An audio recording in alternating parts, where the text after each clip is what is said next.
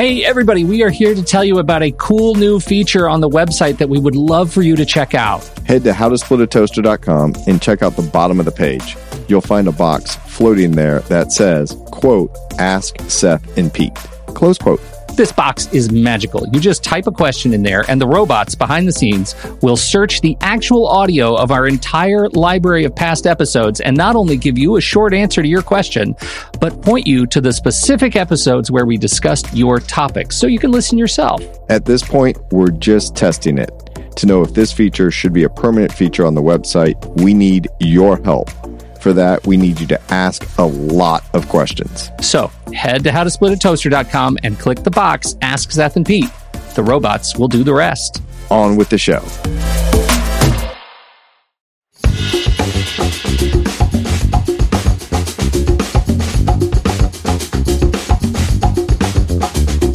Welcome to How to Split a Toaster, a divorce podcast about saving your relationships from True Story FM. Today, does your toaster have fiduciary intention?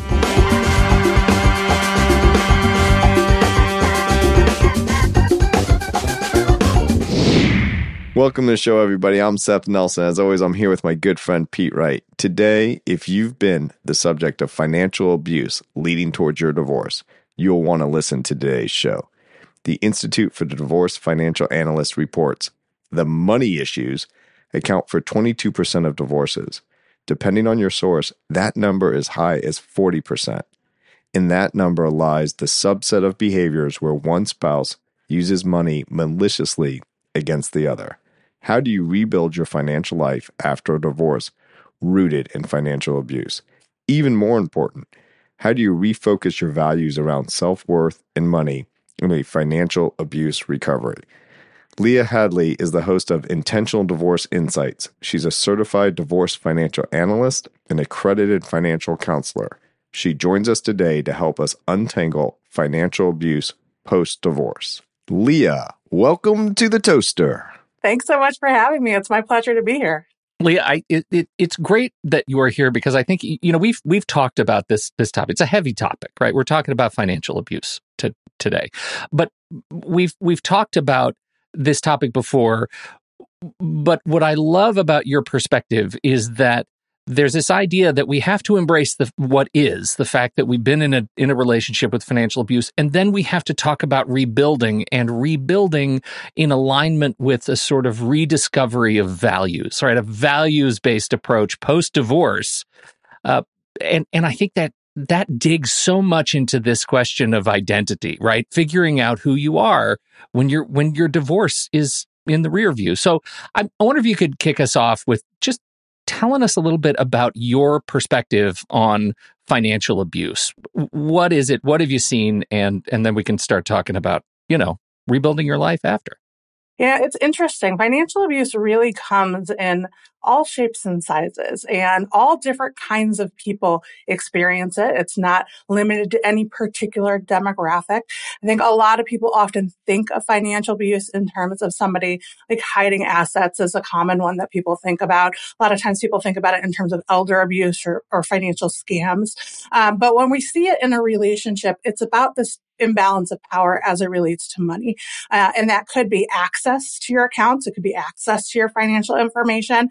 It could be limited income opportunities, like limiting your spouse from actually being able to earn or grow in their career. So it really comes up in a variety of different forms. And depending on how somebody's experienced it and how long somebody's experienced it, there can be a lot of baggage coming out of a relationship where there was financial abuse. Seth, where do you stand? What are you seeing? Well, I call it financial infidelity. So, but I think abuse and fidelity, it's all just kind of different ways to describe the same behaviors. What I see a lot is sometimes it doesn't happen natural. I mean, it happens organically and not on purpose. So what I mean by that is someone just divides up what they do. We've talked about it, Pete. Like, we'll just kind of say the guy's out there and working, and then the wife leaves her job and her career. And I tell people who are getting married now and say, Seth, you're a divorce lawyer. How can we avoid it? I said, you just have to have conversations. Like, if you're going to leave your career at 35 and you get divorced 15 years later and now you're 50 and you've been out of the workforce, that could be a problem. And if the person is like trying to keep you from working or not giving you access, or you're not putting money away into an IRA, even though you're not working, there's all these different things that you can do to soften the blow upon divorce when we have to divide assets. But the problem is some people just fall into a habit where they're like, I don't know my money. I swiped the credit card. I think it gets paid. It hasn't gotten declined. And I've had some people wake up and they're like, oh my God, I knew we were going to be like in bad shape, but I didn't realize we were going to be devastated with all this debt. Now I've had other people and this is my question for you, Leah, is this financial kind of abuse? Let's just say husband controlled all the assets. They didn't spend a lot. And they go through a divorce and she wakes up and she's a multimillionaire. She's a little bit annoyed, like, why haven't you let me like buy the basics that I wanted to for the kids?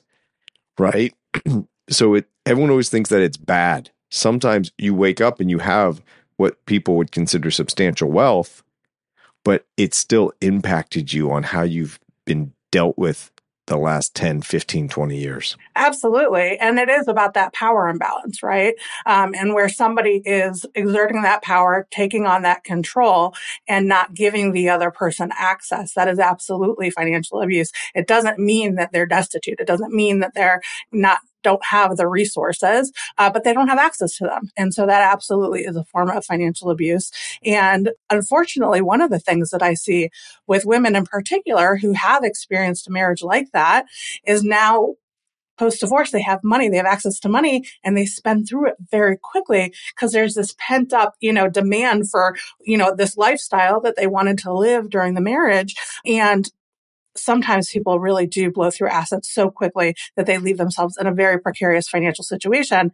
And it doesn't have to be like that, right? But it's just that processing of what they experienced and now having access to a significant amount of money and not having a plan for how to handle it.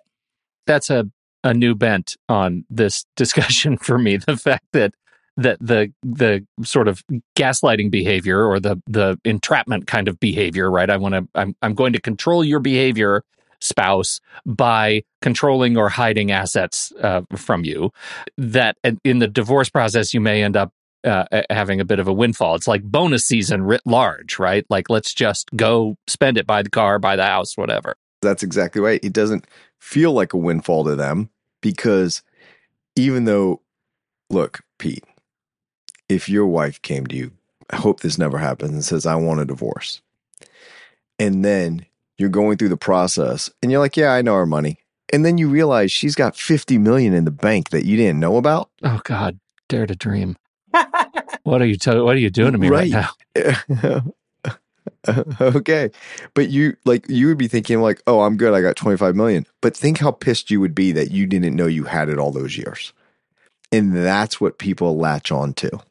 Okay. That is where I think it really messes with people's minds.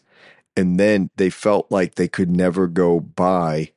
It might be something simple like a new pair of jeans, or they always did shopping at the bargain store or the like baby bungalow stores that recycle strollers and cribs, right? And they just want to go buy something new. And they were never allowed to. And that can really impact someone psychologically on how they use money post-divorce because now they have it. And like Leah's saying, man, Pete, I know you don't think so, but you could burn through 50 million, 25 million pretty quick. Oh, Seth, I do think so. Are you kidding me? I already got ideas. Like you're talking, I'm just making a shopping list, man. Yeah. You've already spent 75 million, haven't you? Easy. Right. I got to rein it in. But see, I think that gets to the question that I'm so interested in today, right? When we're talking about rebuilding your financial life after divorce, in case where you may, owe a lot or have a lot, depends so much on how you walk through the process of figuring out who you are and what your relationship is with money. And that's why Leah's here, right? Like, how do you coach people in this situation to rewire themselves after learning these kinds of things were going on in their marriage that they never knew about? Well, it starts with really getting aware of where you stand and what your relationship is with money. I will tell you, in my first marriage, money was a very tense issue. My husband, at the time, he was raised in a developing country, so surrounded by poverty. I worked hard. I was an equity research analyst at the time. I wanted to be able to spend my money. And he was very much a saver. He was very much a saver. And what I found going into my next marriage is I had that baggage associated with I had hidden my purchases over the years while I was married and, done those kinds of things just to keep the peace in our house at the time. And so having that experience is really helpful because I know how I kind of acted and the things that I did. And that allows me to really identify with a lot of the folks that I work with and acknowledging the fact that if we don't recognize the behavior, we're going to bring it into the next relationship. It's going to continue to create problems, right? And so it really starts with that awareness of how do you think about money? And we even look beyond just that marriage of how did y'all talk about money when you were growing up? Everybody is raised with a different relationship with money. Are you comfortable spending? Are you comfortable saying, I'm in control of my income? Are you comfortable knowing that you can invest to grow wealth, right? Like these kinds of things, a lot of folks just are not raised in an environment where they have these empowering money messages, and then carried that with them into their marriage and maybe had some financial issues in the marriage. And so it really does start with just getting very clear on what is my relationship with money? How do I feel about it? And where does it come from? And what are the messaging that I'm telling myself that's just a complete miss, right? So a lot of times when we're having conversations, and I remember a very clear one with a client where she was saying, well, I can never make as much money as he did. And so I stopped the conversation. I said, well, why not? Yeah, that's a straight up limiting belief, right? You've just programmed yourself. Play or you play What yourself. if we explore a world in which you can? What does that look like to you, right? And so really paying attention to the language that people are using as it relates to talking about money and acknowledging where they're bringing that baggage into the conversation. But honestly, Pete, sometimes they don't even want to pick up the phone and have the conversation to begin with because they are so uncomfortable talking about money. And so I acknowledge the fact that if you even take the step to pick up the phone and make that initial call, let's celebrate every little step you make along the way because that's huge for a lot of people. And a couple things you've said there is that when you say, well, I'll never make as much as he does, when I hear that, not only do I see it as limiting, but there's an entitlement aspect that I think a lot of people getting divorced have. And they no matter what the law is, and I say, hey, this is what Florida will provide under the law for you in this factual scenario. It's never enough. And when they say things such as, well, I'll never make as much, or it's really unfair, I'm like, that's all true. Let's just assume that it's unfair. I don't deal in fairness, but you need to let that stuff go. And if you don't think you're going to make as much, maybe it's true, maybe it's not, but it doesn't matter. It's not a comparative anymore. Go do what you can do, because being financially self-sufficient is the most powerful thing you can do for yourself. And it will bring confidence. It will bring security.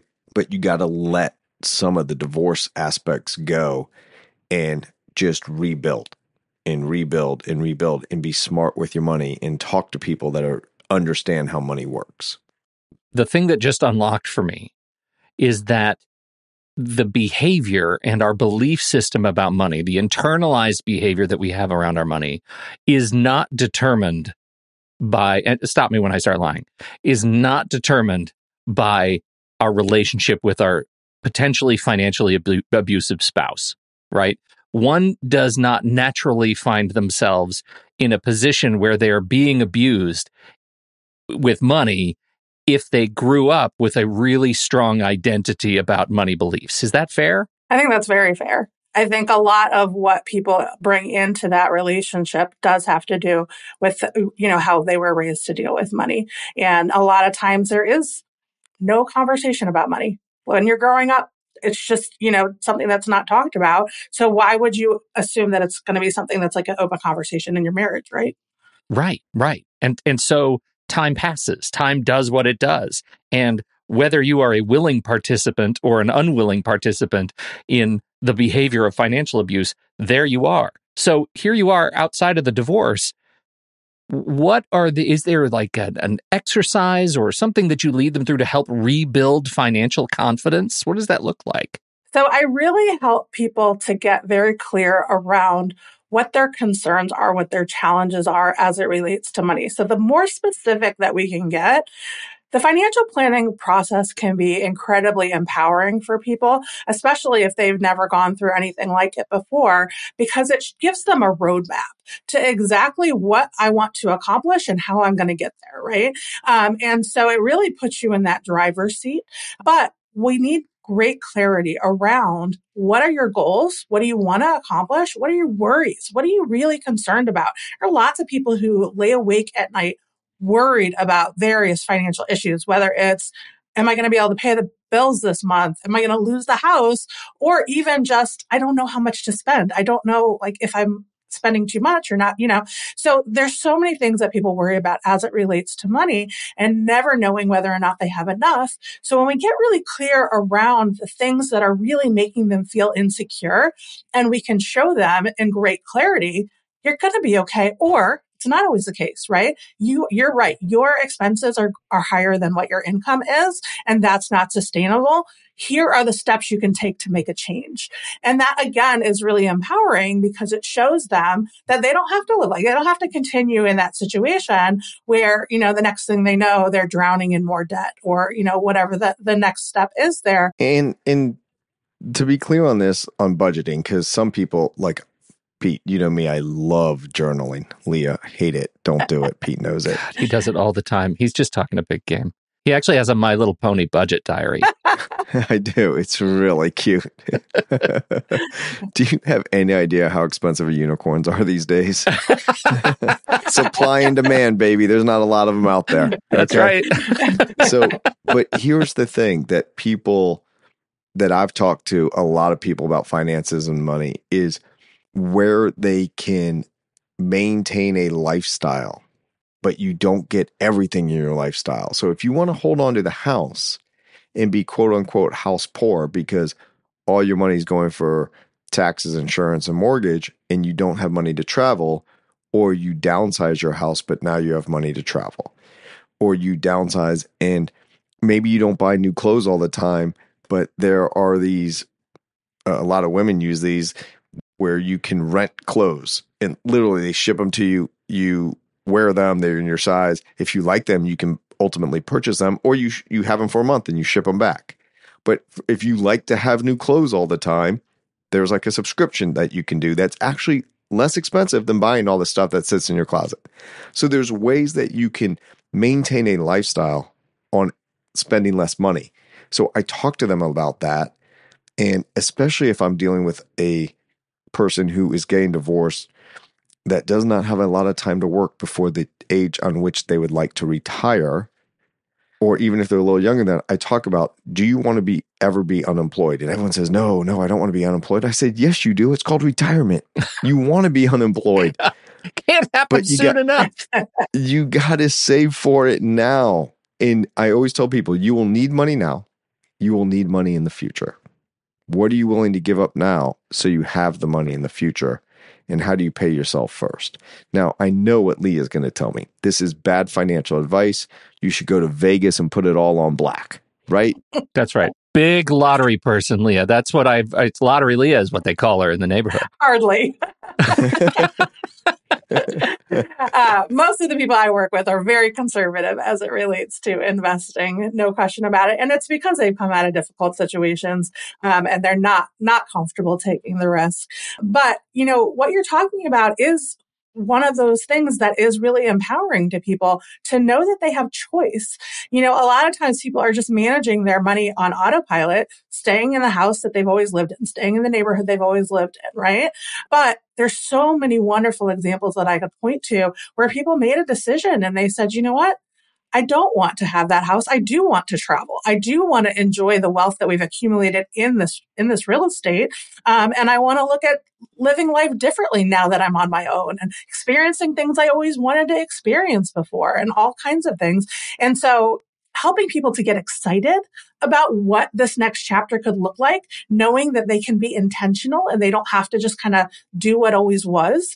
It really is something that is beautiful to witness when I'm working with people. And the other thing about this, Pete, and I know you know this is a skill that is learned. And so many people are just like terrified of the topic. And I'm like, you can learn this. This isn't really that hard. It's some basic math. And if you're not good at math, there's an Excel spreadsheet, right? There's all sorts of budgetary stuff out there that's going to do the math for you. Well, I think where budgeting gets a bad rap is people assume that it's restrictive. And what I like to tell them is it's not about restriction. It's about intention and being really, deliberate in how you spend your money. And so when you stop thinking about, oh, you're going to tell me I can't spend, and people tell me that all the time. Like, I don't want to do budgeting because you're going to tell me I can't spend money on X, Y, and Z. I don't care what you spend your money on. I care that you make a decision about it and that you've really decided, like, this is what I value. This is what's important to me. And I'm going to make the decisions that are in alignment with those values. Yeah, I think that's the that's the whole thing. I've got a friend who has just gotten himself out of some extraordinary debt. And the way he puts it is, before he figured out money, he thought of money as jazz, that it's improvisation. It flows in, you spend it. Sometimes you'll get some new money. Sometimes it's old money. It's all jazz. He just wants to improvise. And he said, the problem is money's classical music. It's like structured and planned, and it's long. So you've got to plan for structure over a long period of time. And he said, until I figured that out, money was just something I didn't understand. And I think I kind of like the way he talks about it, because he doesn't talk about it like we hear so many people talking about it, which is it's a burden, it's a struggle, it's something that's hard to manage. Like, they don't learn about it because they fear it in some way. And I wonder how you think about overcoming the fear, right? Seth calls it basic math, but Seth is a noted mind for numbers. Like, of course, he's going to call it basic math. What if I'm terrified? Yeah. Leah, Pete knows this. My love language is spreadsheets. It totally is. You should see his actual sheets. Like, they calculate at the end. So I have a client who is an artist who very, very visual and doesn't want to talk about the numbers at all. And what she said to me one time was, she was like, it feels like you put cozy little sweaters on them and make them nice and comfy so we can actually have a conversation about them. But that's because I talk about them in terms of what you care about, what matters to you, right? And bringing meaning to those numbers. And for a lot of people, there's no meaning behind the numbers, right? A lot of people say, I want to save $1 million or, get to my first $1 million or what have you. What does that mean to you? If that doesn't really mean anything, then what is that $1 million actually doing for you? Yeah. And what I'm thinking is, you have $1 million in the bank at 5% interest. That's $50,000 a year, and you never touch the principal. Yeah. And then his cheeks get flushed, and he starts to sweat a little bit. Exactly. Now, I've talked to my son about this, and when he was in middle school, the teacher went around and asked all the kids, if you won the lottery, $1 million, what would you do with it? And like, all the kids are like, I'd buy this, I'd do that. And my son said, the example that I just said was like, I'm going to get 50 grand a year and never touch the principal. And then he came home, he was so proud. And I was like, great job. But did you take into account the taxes you pay on the 50 grand? Oh, Dad, this is why I don't tell you stuff. Exactly. He hasn't talked to me since, actually. So, right. A lot of dealing with the fear is really dealing with it head on, right? So if you are worried that you are going to run out of money, like, let's make a plan around that. Let's make sure that your fixed expenses are as low as they need to be in order for you to be comfortably living within your income. Let's make sure that you have appropriate insurance in place so you're managing potential future risk, right? Let's make sure you have savings built up so you can deal with the next car issue that comes up. We can create plans around making sure that we are really truly addressing the fears that people have. And that way that can give them a tremendous amount of comfort as it relates to dealing with their money. And look at leakage, I call it. And like, leakage is those little subscriptions on your phone that are $5. They add up every month. Oh boy, do they. They add up quick. Leah, I recently got married, and literally I asked my wife just the other day, because we just moved in. I moved into her place and I'm going to log on and I'm like, why do we have two Netflix? Ooh. Like, why do we have two Netflix subscriptions? Right. Right. And personally, I want to get down to one Netflix. And when it has like different users on it, I'm taking all the kids off just to annoy them. You know, yeah. I mean, absolutely. They're growing up. But there's little things like that everybody has. And when I say you got to manage your money, you got to like see where it's kind of leaking out on things that you don't need or don't want. Yeah. And that's where the intentionality really comes in, right? Oh, I love the intentionality. That's right. Being mindful about where your money is going, where it's coming from, when it's coming in, when it's going out. So that way you're not just on autopilot. And I just went through with a couple who's not getting divorced. You know, they're happily married, but they're struggling with some financial issues. And I think we cut out like $300 of monthly subscriptions that weren't really being used. I mean, between like the music and the streaming and the newspaper and, you know, it all adds up. All right. We'll be right back after this message from our sponsor. Seth, according to the National Institute on Alcohol Abuse and Alcoholism, about 10% of children live with a parent with an alcohol use disorder. It's just tragic. Pete, we hear this statistic all the time. At the end of the day, the courts don't care about the statistic. The courts care about keeping kids safe. And when I mean safe from a party who truly suffers from an alcohol disorder or is being wrongly accused of having alcoholism or some other alcohol disorder. It's easy and it saves you money. Instead of he said, she said, there's SoberLink. SoberLink is fantastic, and they are a fantastic partner to this show. So what is SoberLink? SoberLink is a device. It's like a breathalyzer, but it is more. You blow into SoberLink whenever you want to prove in real time that you are safe to be with your kids at carpool, at drop-off, at handoff. Whenever you're going to be driving, you blow into SoberLink. It uses facial recognition to prove that you were the one blowing at the time that you are taking the reading. It sends it off to the people who need to know, people involved directly in your case, not to be used for publication, not to be used for social media. This just goes to the people who matter most for your case as you are collecting data. SoberLink remote alcohol monitoring has helped over 500,000 people prove their sobriety and provide peace of mind during parenting time. And Seth, word on the street is courts love it. Yeah, and it's not just when you're getting in a car. Let's be clear. People can say, never gotten a DUI. What's the issue? Well, the issue is once you're home at 5 o'clock and you're no longer driving, but you're going to start cooking and having a glass of wine, and that glass of wine turns into 2 bottles. That's now an issue. So it's not just getting in the car. It's when the children are in your care, custody, and control, are you focused on them and not using alcohol? Independent, third-party, real-time verification to support your case. I haven't been drinking. Here's the proof. Those are the words that lawyers and courts love, but here are the words you're going to love. You can save $50 off your device and get started right away at SoberLink.com/toaster. That's SoberLink.com/toaster. Thank you to SoberLink for sponsoring this show.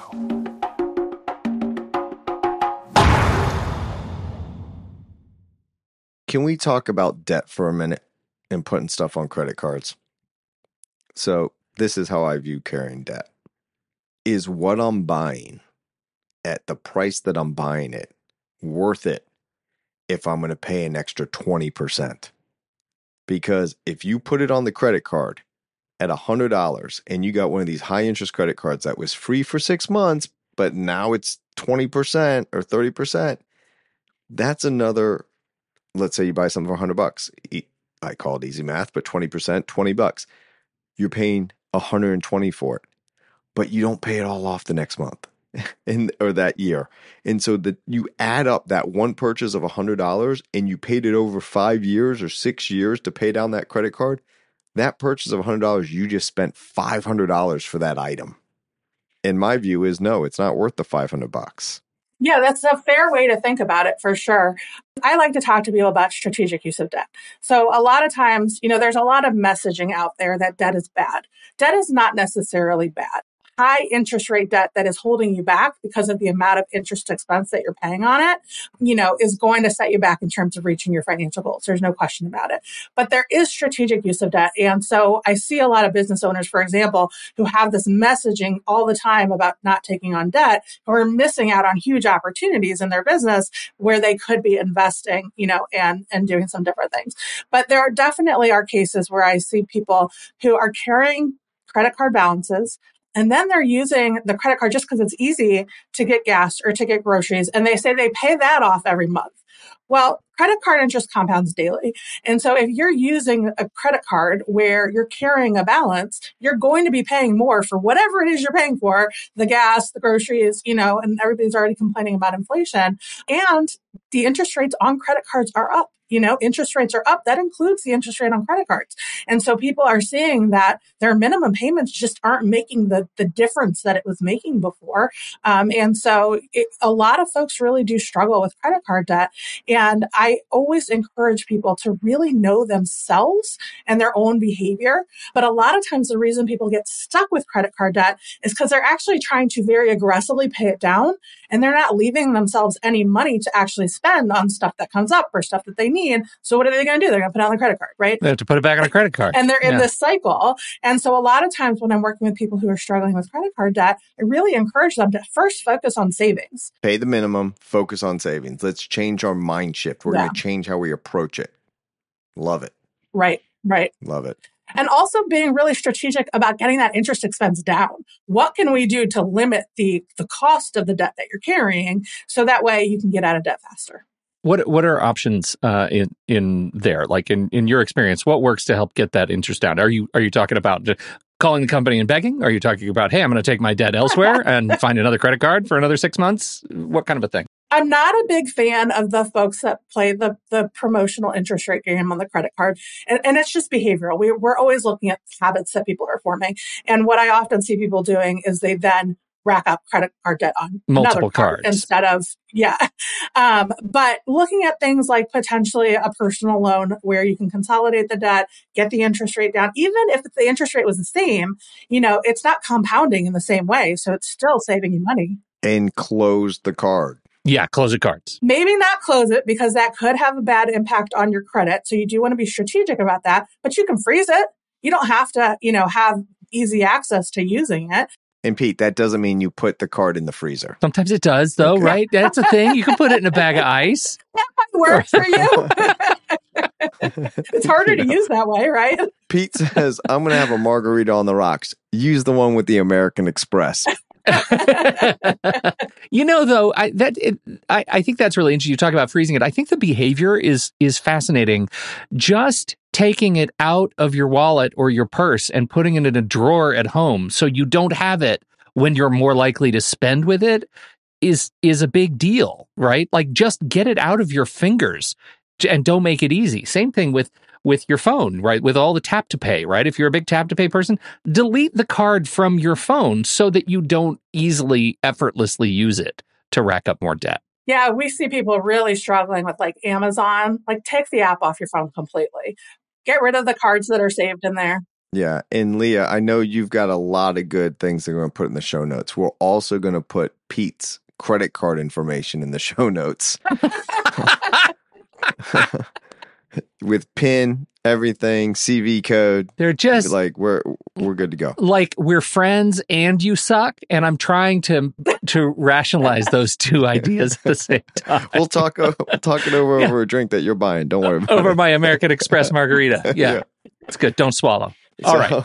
So Leah, I do have this question about behavior and reframing how we spend things and how we talk about it, because everybody's different. Like when you said I was dealing with an artist, I literally thought to myself, are you just color coding things for them? Like, so how do you suggest, or how do you work with clients about, or people listening, like how do they reframe it, right? And get out of the cycles? What steps do you do to help them change their behaviors?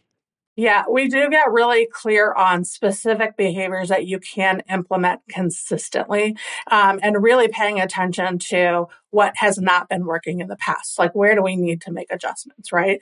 And so for some people, they do have limited savings, and that has created stress in their financial life for a long time. It may not even be debt, but having no savings is just, it's a stressful situation to be in, right? And so even if it is literally every paycheck putting away $50 into a savings account and doing that very consistently, that can be a step that really works well for people. For some people, it's setting aside a special account that every time, you have those things that come up a couple times a year, maybe property taxes, maybe your vet bills, your car insurance premium, those kinds of things that aren't like neatly in your monthly budget because they just come up once a year or once a quarter or what have you.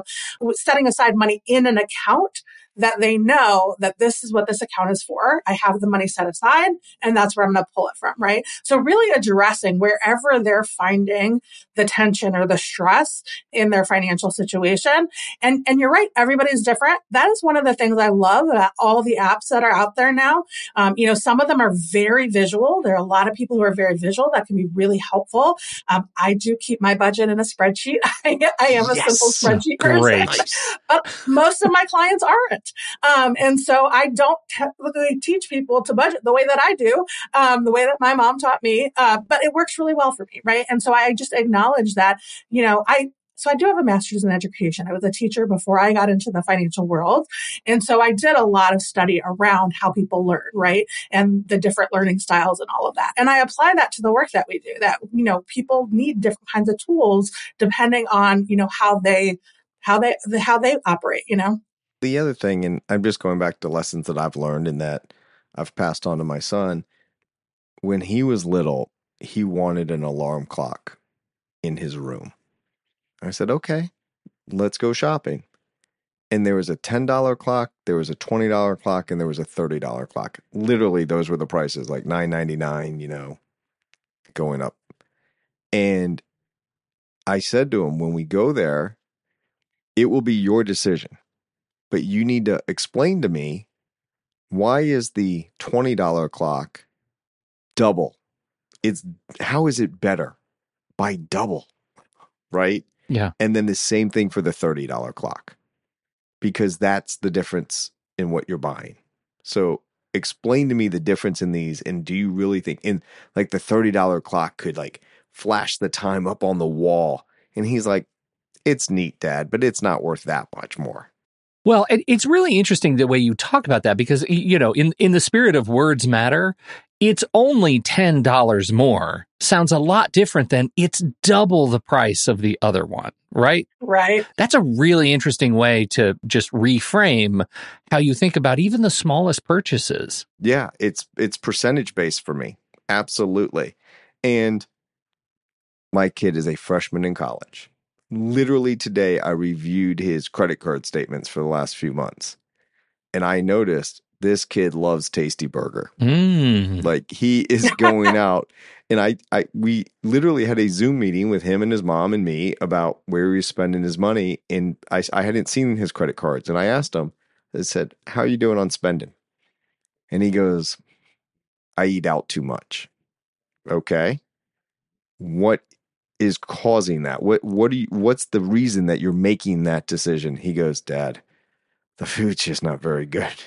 And I got a Jewish mother on the Zoom call.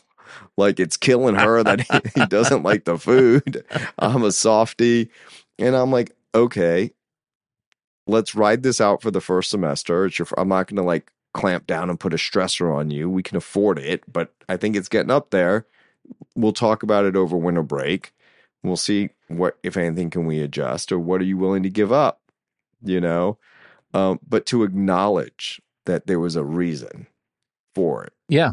Well, at least it sounds like he has an awareness. And that's the biggest challenge, is when you're spending blindly, right? And you wake up one day and suddenly you're $5,000 in debt, and $3,000 of it is at the Tasty Burger. Right. And now that debt might be worth it, Pete. Let's be honest. Yeah, I mean, I'm saying cafeteria food. Leah was talking about. That's right. But that's it. It's about being intentional in having the conversations and starting them early. And then ultimately, do you get to talk to your clients about taxes and how to save on taxes or inheritance and any of that stuff once we're building wealth, or if money's coming to them from a parent that's supposed to go spend for a grandchild or anything like that? Yeah, we do comprehensive financial planning. So we do a lot of tax planning. Certainly through the divorce process, we do a ton of tax planning. And it's interesting. A lot of people don't have any idea even how to read their taxes, quite frankly. And so especially when we're going through the divorce process with people, it's one of the first things that we're looking at as financial analysts, really looking at making sure that everything is clearly documented and we fully understand the financial picture. There's so much information in those tax returns. But a lot of people just, they've always gone to whatever tax preparer, signed them, never really looked at them, never took the time to understand the line items. And so we do a lot of education around those things. I'm really a big proponent of education and empowering people to be able to read their own tax returns. Unfortunately, a lot of accountants, especially during tax season, they're busy. They are not sitting down with every client and walking through line by line what that tax return says. And that's what you can do when it's slower. Say to your accountant, right, I got it, you were busy, but I really need to understand it for next year. Exactly. So a couple things here, Pete, that I really want our listeners to take hold of. When you get divorced, and even when you're married, go look at who is the beneficiary on your accounts. Because in Florida, check your local jurisdiction, you have a life insurance account, you have an IRA, and your ex-spouse is the beneficiary, even though that asset was distributed to you in the divorce, that's a contract with the life insurance company. You got to go change it. It doesn't matter what your divorce papers say. So you've really got to look at who are the beneficiaries. And Leah, correct me if I'm wrong, and this is where you say I'm right and Pete hates it.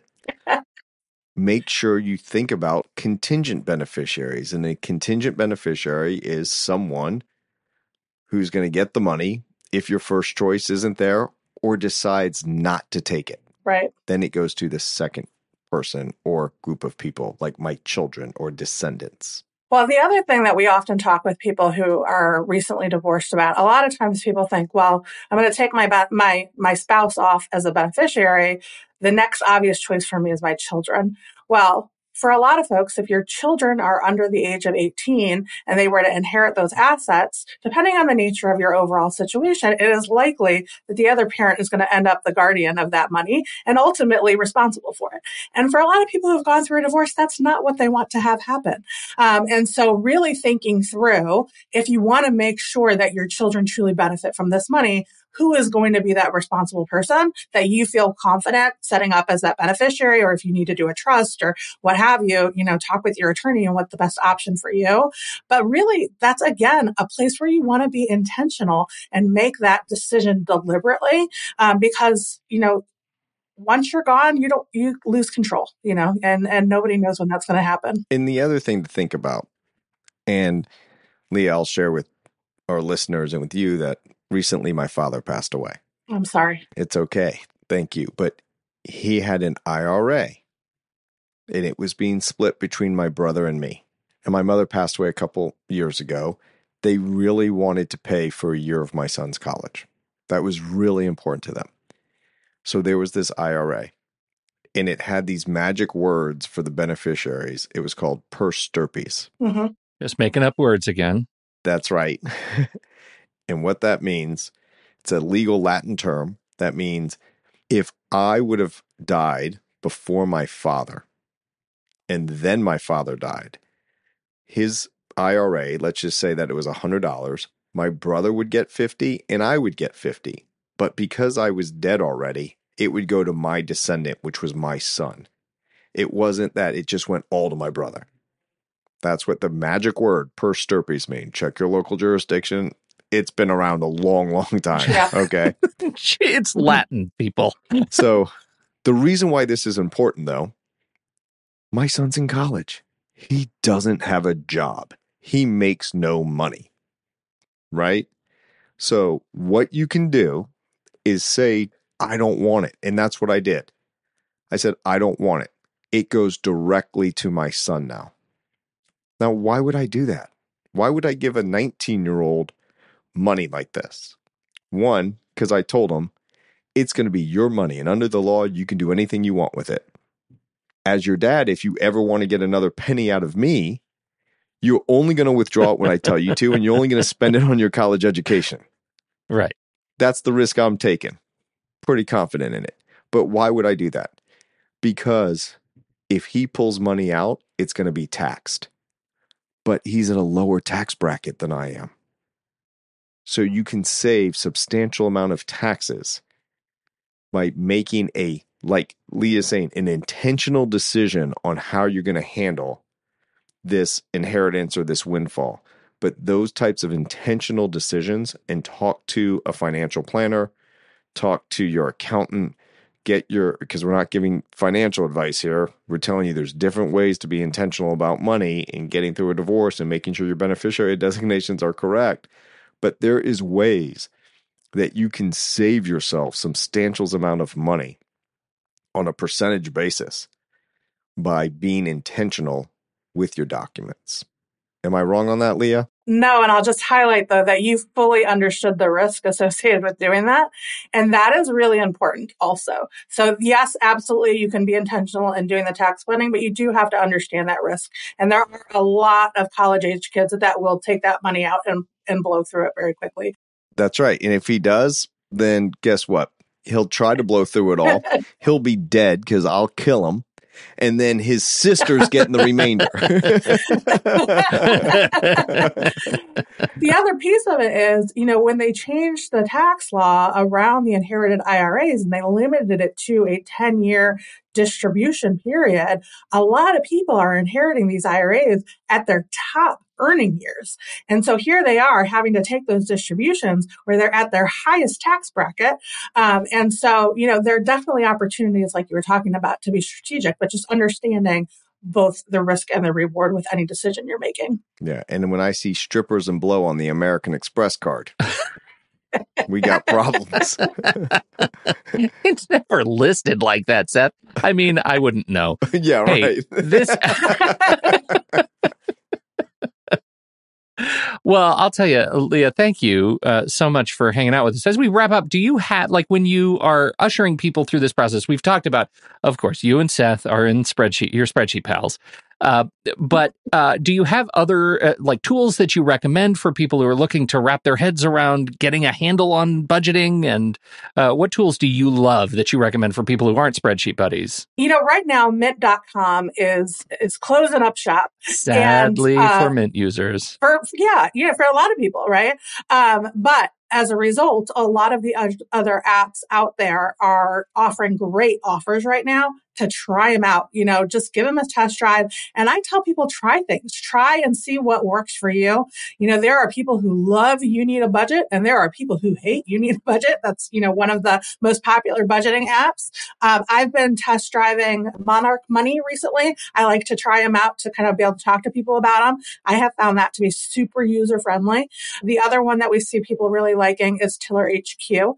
So those are some specific budgeting apps, but we do budgeting workshops. And, in those workshops, we help people think about how to make those intentional decisions. So not necessarily like the nuts and bolts of, using an application, but really the mindset, the thought process that goes into making it a successful experience. And I would say for a lot of people, that's the best place to start. Yeah. And Leah, to your point, please, listeners out there, do not think of budgeting as limiting, that I can't spend my money on X, Y, and Z. Budgeting is all about just understanding where your money is going, where it's coming in, where it's going out. And then you get to make decisions on whether you want to spend it on X, Y, or Z. So Pete is probably going to go through and be like, I have a lot of streaming services for movies. Maybe I can limit that. Why are you calling me out like that, bro? Listen, I'm just saying, like, when you have 5 of them, because that one has that your favorite movie that might not be there in 6 months, you got to just make decisions. You're allowed to have that, Pete. I feel so heard. Well, thank you very much. And I'll just raise a flag for You Need a Budget. I'm one of those people who loves it. Our entire life is in it. My kids' lives are in it. They love it. It is a fantastic, and when you think of it not as limiting, it's like so great. You finish filling up your little category and you're like, look at all the opportunity I have to spend this money on this thing that I said I wanted 6 months ago. It's absolutely fantastic. So definitely a plug for YNAB. It's really cool. And you, Leah, it's plug time. And your plugs are complicated because as we record this, I can't see what you're plugging because you're doing a whole thing. You're rebranding your entire life that is going to launch as this episode is released. So tell people where they will need to go to learn more about you and your work. Yes, I am very excited that we are rebranding to Intentional Divorce Solutions, which is going to better showcase how we support people in a very holistic way through the divorce process. And you can go to intentionaldivorce.com. We have a podcast that's launching, Intentional Divorce Insights, as well as a YouTube channel. So lots of great video and podcast content that you can come and learn what it means to be really deliberate and thoughtful through the divorce process. Outstanding. All the links will be in the show notes. We sure appreciate you hanging out with us, Leah. It's really great to continue to dive into this conversation and hope some folks are getting some tools out of this. I need to plug ourselves, Seth. Can I? Yeah, I just have one thing to say before or after. It's up to you. No, you do. You do your thing. You do you, man. Okay, I just want to let everyone know that Pete's pin is 1234. I'm also available to be your designated beneficiary. If you have a large dollar value insurance policy or IRA, I am available. Reach out. And that's the thing about Pete. I will be your small dollar IRA or beneficiary. I do not care. Look, we haven't said this in a long time, but I'm going to go ahead and say it, that if you're listening to the show and you've got something useful out of this show and you are listening on Apple Podcasts, you know what you can do? You can leave us a review there and you could be like Sally Ann Smith 75, who said recently, "This is such a great podcast. Seth and Pete do such a wonderful job and are engaging. I've learned a lot when listening and have enjoyed myself. They are funny and have great conversational style. They do their homework when interviewing guests and it shows. You don't need to be getting a divorce to find wisdom in this podcast, as well as take action items to support you in having better relationships. Thanks, guys." No, thank you, Sally Ann. You're fantastic. How about Best of the Divorce podcast from Maryland Amy? "I feel like Seth was my lawyer in my divorce, as this podcast really helped me to learn a lot, but also felt like it was hanging out with friends."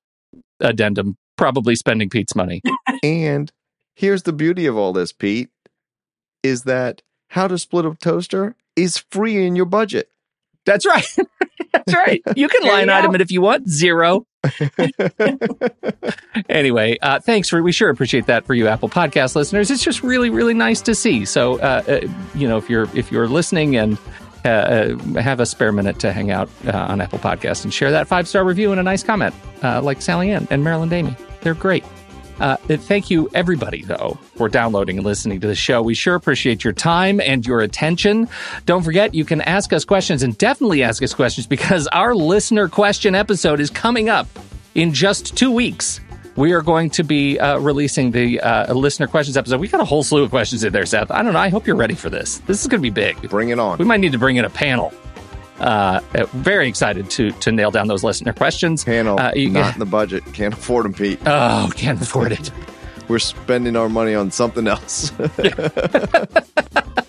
Head over to howtosplitatoaster.com. There's a button that says, "Hey, ask a question," and you can click on that and ask us a question so we can get it into that episode. Very excited about that. So thanks, everybody. On behalf of Leah Hadley and Seth Nelson, his favorite divorce attorney, I'm Pete Wright. We'll see you next week right here on How to Split a Toaster, a divorce podcast about saving your relationships. How to Split a Toaster is part of the True Story FM podcast network, produced by Andy Nelson, music by T. Bless and the Professionals and DB Studios. Seth Nelson is an attorney with NLG Divorce and Family Law with offices in Tampa, Florida. While we may be discussing family law topics, How to Split a Toaster is not intended to, nor is it providing legal advice. Every situation is different. If you have specific questions regarding your situation, please seek your own legal counsel with an attorney licensed to practice law in your jurisdiction. Pete Wright is not an attorney or employee of NLG Divorce and Family Law. Seth Nelson is licensed to practice law in Florida.